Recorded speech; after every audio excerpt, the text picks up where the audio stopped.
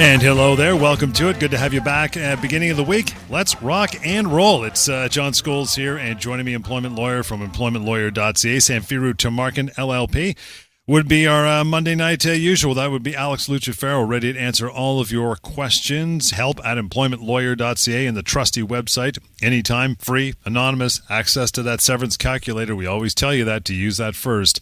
And that is pocketemploymentlawyer.ca. So that said, we're ready to go. Let's get it happening. Alex, we always start off with the case of the day there. Handsome, what's going on with you today? Mr. Scholes, thank you very much. Great to be here as always. We did it. Monday is in the books. It was a exceptionally busy one for me, but we're well and truly into the work week now. And even better than that, back for another edition of the Employment Law Show, of course, talking our favorite subjects, workplace rights for employees, severance, really everything under the sun when it comes to with your employment, with your work. Spoke to a ton of people today. John, actually somebody that quite graciously thanked us for doing this show, informing the public on what their legal rights are when it comes to employment law. Of course, our callers to the show, John, are a huge part of that, no matter how big or small. People call in and have concerns and have questions.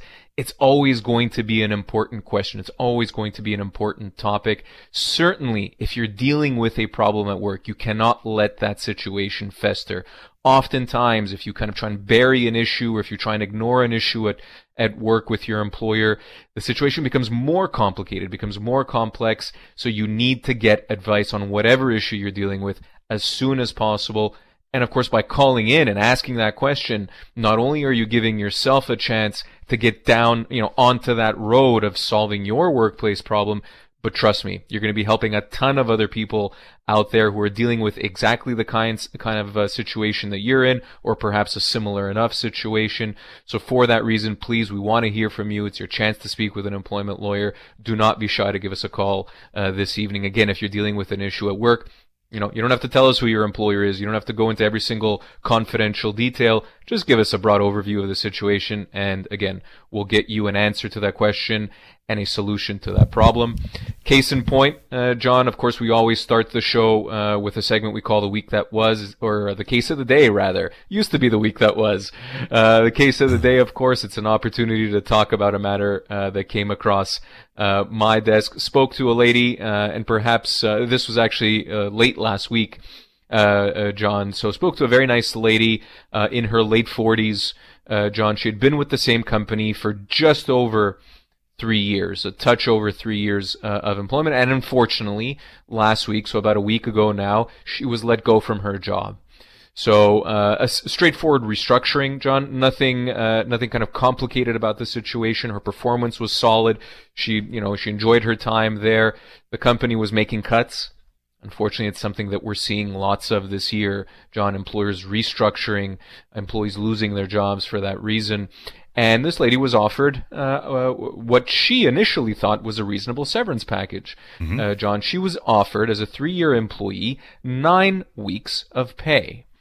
The reason, John, that she was offered 9 weeks of pay is because she had an employment contract that she signed when she started working there that called for a calculation of her severance entitlements. It had a couple of paragraphs in the employment contracts about termination and severance pay. And her contract said that she would be owed, in the event of a termination, 3 weeks' pay per year of service. So this lady had, again, been with the company for 3 years. She was offered 9 weeks of pay.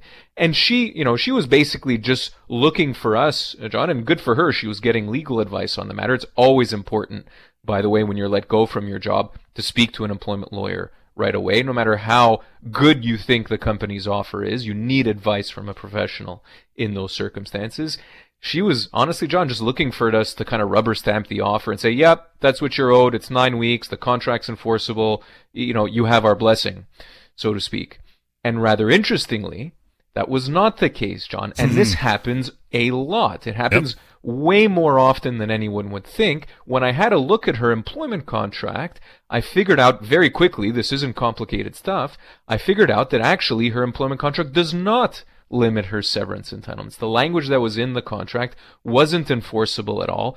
This is actually great news for this employee, because what it means is, rather than a piece of paper, rather than an employment contract limiting her severance entitlements to whatever calculation, whatever formula might be in the contract, her severance, because that contract isn't enforceable, her severance is going to be based on her age, position, and years of service. These are what we call your full severance entitlements.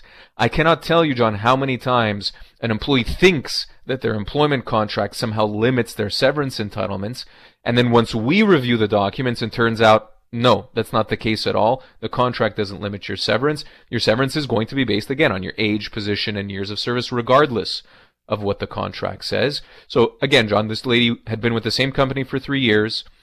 She was 47, if I remember correctly, 47 years of age, and she had worked as a sales manager in her role. Management level position. She managed a team of sales people, and so based on her age, position, and years of service, this lady, John, is going to be looking at something in the range of about 6 months as severance. That's what her severance entitlements are. So you're comparing the 9 weeks that she was offered, that's in her contract, that she initially thought was what she was owed as severance, to basically 26 weeks of pay, right? 17 more weeks, rather, as compared to what she was offered. That's a ton of money, John. Literally tens and tens of thousands of dollars that she is going to be owed as a result of her contract not playing a role here at all. So again, a lesson for our employees out there. Don't just assume that your employment contract limits your severance entitlements. Make sure you get proper advice when you're let go from a job. And don't be surprised when that contract isn't enforceable. You're going to be owed more severance based on your age, position, and years of service. And we're going to be helping this lady get the proper severance that she's owed. The good news, John, this isn't complicated stuff. This isn't controversial stuff. The law is very clear in these issues. So I have no doubt we're going to be helping this lady get the proper severance that she's ultimately owed. I know you will, pal, as you always do. With that, we're going to get into a short break here, guys, and get back with lots more. In the meantime, help@employmentlawyer.ca through email as well. We'll continue with the Employment Law Show. Stand by. You bet. We're back. Let's get it happening. Alex Lucifero is your guy, lawyer on site and on air all the time on this particular day. Situations that trigger employment law disputes. There's many, Alex, but we've whittled down a few of these to get us through this the short half hour anyway. Number one, when an employer makes major changes to an employee's terms of employment, that can be pretty widespread, yeah? Absolutely, and this is something we see on a regular basis. Unfortunately, John, when an employer really tries to force a change on that employee, and a negative change, of course, at that. Of course, if we're talking about some sort of positive change to your employment, you're being promoted, you're getting a raise.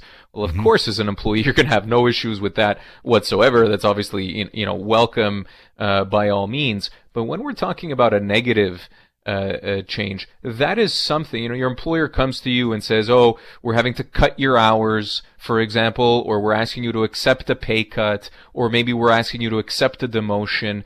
Any kind of negative change like that, John, should be kind of raising a red flag in the employee's mind. And the first thing I'll say in this respect is that you don't have to, as an employee, accept a negative change to the terms of your employment. It is something that an employer cannot force upon an employee, provided, of course, that it's significant enough. If it's a very, very minor change, John, then listen, maybe you want to accept it anyway. And if your hours are changing from 40 hours a week to 39 hours a week, that's probably not something you're going to be able to or want to make an issue of. But if your employer comes to you and again makes any kind of significant change to your hours or your pay, right, that's going to affect your ability to pay the bills and, live as you want to moving forward, that is what we call a constructive dismissal.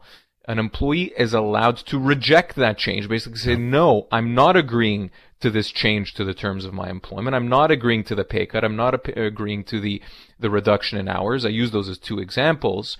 Right? And then the employer has a choice, John. The employer can either back down and back away and say, okay, fine, we'll leave things as is. Or the employer is going to double down and say, well, no, too bad. We don't care whether you accept it or not. We're forcing this change on you. Right. And an employee in that situation then would have the right to basically quit, John, to resign their employment and obtain severance anyway. Again, it's what we call a constructive dismissal. A constructive dismissal is a breach of the terms of your employment, and that would allow the employee to basically walk away, but with severance, John. And that's extremely important here, because if you accept that change, right, you accept that pay reduction, or you accept that, you've now, you're effectively done for the future. You can't go back necessarily a month from now or 2 months from now to, ask them to undo it. Once you accept the change, it's effectively done. So be careful as an employee when your employer is asking you to accept something that hurts you, that ultimately is a negative impact on your employment. Yeah. And you probably want to get legal advice in the circumstances before you accept or decline, for that matter. If you're dealing with a change to your employment, you want to get advice. And it's a good time to go back to what we were talking about all the time, and that is giving that phone number out if they want to reach you outside the hour of the show. Alex, 1-855-821-5900. But our next point, a situation that triggers employment law disputes when an employer resorts to a termination for cause way too soon, or as we like to say in the show, they pull the trigger before they should, right? That's exactly it. And again, another one we unfortunately see far too often. Keeping in mind what a termination for cause is. A termination for cause is when an employer effectively lets the employee go with absolutely no notice whatsoever and with no severance whatsoever, John. Now, these kinds of situations, terminations for cause, are really supposed to be reserved for the worst case scenarios. You would have had to done something really, really terribly wrong in your employment, or really performed extremely poorly for a significant period of time, despite help, despite support, for it to actually amount to a termination for cause. The problem we see, as you just mentioned, is that as an employee, you make one small mistake and all of a sudden your employer decides to terminate you for cause with zero severance and zero notice. Again, we see this more often, way more often than we should, and it's clearly a situation that's going to trigger an employment law dispute, because even if you're not the greatest employee, John, and this is just the legal reality of the situation, even if you're not the greatest employee, even if you make a mistake here and there, even if your conduct isn't perfect in the workplace and your employer decides to let you go, that's not going to affect your severance entitlements, John. You're not owed less severance just because there may have been an issue or two with your employment. Mm-hmm. Your severance entitlements are going to be what they are based on your age, position, and years of service, basically regardless of those issues. And there's no question, again, if you've only made a minor mistake here or there, there's no question you're going to be owed severance. The problem is that we see those employers letting employees go for cause when very obviously, very clearly, there was nowhere close to there being cause for termination. And so again, it's an issue that's very clearly an employment law dispute. The good news, for what it's worth, and what's going to be a difficult situation when you're let go with zero notice, with zero severance, that's obviously a very stressful situation for anyone. You don't know, what comes next. You're having to start a job search, from scratch, having been working like usual the day before. The good news is the law is very, very clear on these issues. This is, again, not complicated stuff from a legal point of view, John. And in those situations where clearly there was not cause for termination, getting severance for that employee is going to be a very straightforward issue. But again, that employee needs to be speaking with a lawyer as quickly as possible. They don't want to just assume that their employer is right in the circumstances, because walking away with no severance, is not going to be an option for an employee that's dealing with an uncertain future and no employment.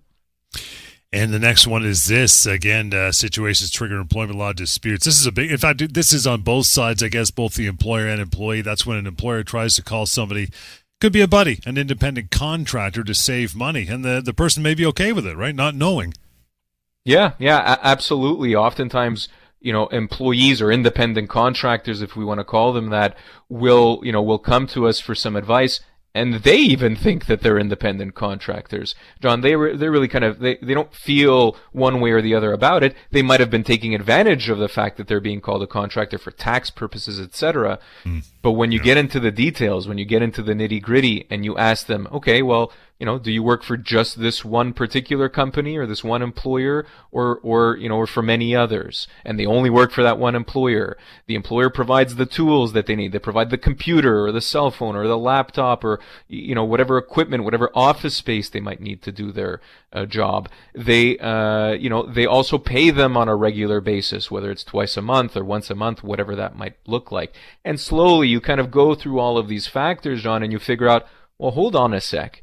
I don't care if you call yourself an independent contractor or if the employer is calling you an independent contractor and kind of paying you otherwise. The law here will very quickly and easily show that you are in fact an employee of the company. Mm-hmm. And employees, of course, well, they're owed a lot of things, John. They're certainly going to be owed severance when they're let go. They might be owed things like benefits or pension contributions or vacation pay. There's going to be a whole host of employment rights that come into play in those situations, John. So again, these kinds of situations trigger employment law issues. If you're an independent contractor out there and you feel like you might be an employee and maybe your employer is giving you a hard time or you've been let go from that position, don't just assume you're a contractor. You may very well, and actually I would say, John, I'd go as far as saying you're likely an employee in the circumstances. Make sure you are treated as such from a severance point of view, or otherwise.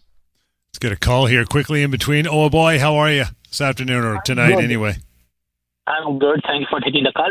One of my colleague, he got fired a week or two ago, and there was only one or two previous warning, and he had argument with the supervisor, and next day, the same day, they sent him home, and next day he come and they fired him.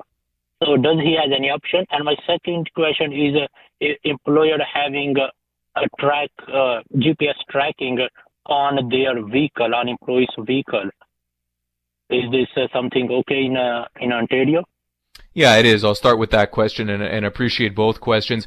Yes, it's actually, I'd say, in this day and age, quite routine for employers to have tracking devices on their vehicles. We see it lots. There's nothing necessarily illegal about it. Where we start to run into, potential breaches of privacy or illegality is when those employers are tracking employees off of work hours, right? And potentially using that to their advantage. So, it is okay for an employer to have a tracking device on its vehicles. At the end of the day, it's company property, keep in mind.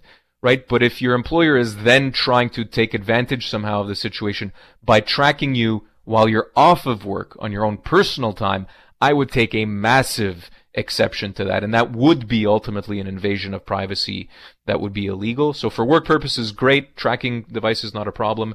When it's, when you're off work, they cannot use that information. They cannot use that data. To answer your first question, with respect to your colleague who got fired after a couple of warnings, listen, it depends on the severity of the issues, right? If these were, for example, performance concerns, where he got a couple of warnings beforehand, and then the employer decided to let that employee go, I would be willing to bet, put it that way, that this employee is still going to be owed severance, right? Because it is very, very difficult to terminate an employee without severance for performance reasons. An employer has to, jump a lot of hurdles effectively in order to do so. And again, it's just very, very difficult. But that said, again, it depends on the severity. If this employee, for example, had, significant behavioral and conduct issues in the workplace, and the couple of warnings that he or she got was for some pretty serious behavior, right? And then there was then a final incident that ultimately got them fired. Listen, that might be cause for termination, but again, it's a question of severity and degree. You can have one warning on your record. You can have 8 warnings on your record, right? It ultimately is a matter of degree and severity. There is no mathematical formula here. Right? It doesn't take 1 or 2 or 3 or 4 warnings for it to amount for a termination for cause. My suspicions in the situation as you've described it is this employee is still going to be owed severance, even with 1 or 2 warnings. That's not enough most of the time for an employer to establish cause for termination. You want to reach out afterwards, you always have the option to do so. Carry on that conversation with Alex. If you have any more questions, 1-855-821-5900. Carrying on, brother. Here we go. A couple minutes to go. We're talking about situations that trigger employment law disputes. When an employee is terminated, this one's sneaky, right before that bonus is due. Nice try. Yeah, that's right. I really hate seeing these, John, because it's such an obvious ploy on the part of the employer. I mean, when an employee is let go the week before their bonus is supposed to be paid, or a couple of weeks before their bonus to be paid, I mean, you could smell that from a mile away. At least an employment lawyer can. And here's why.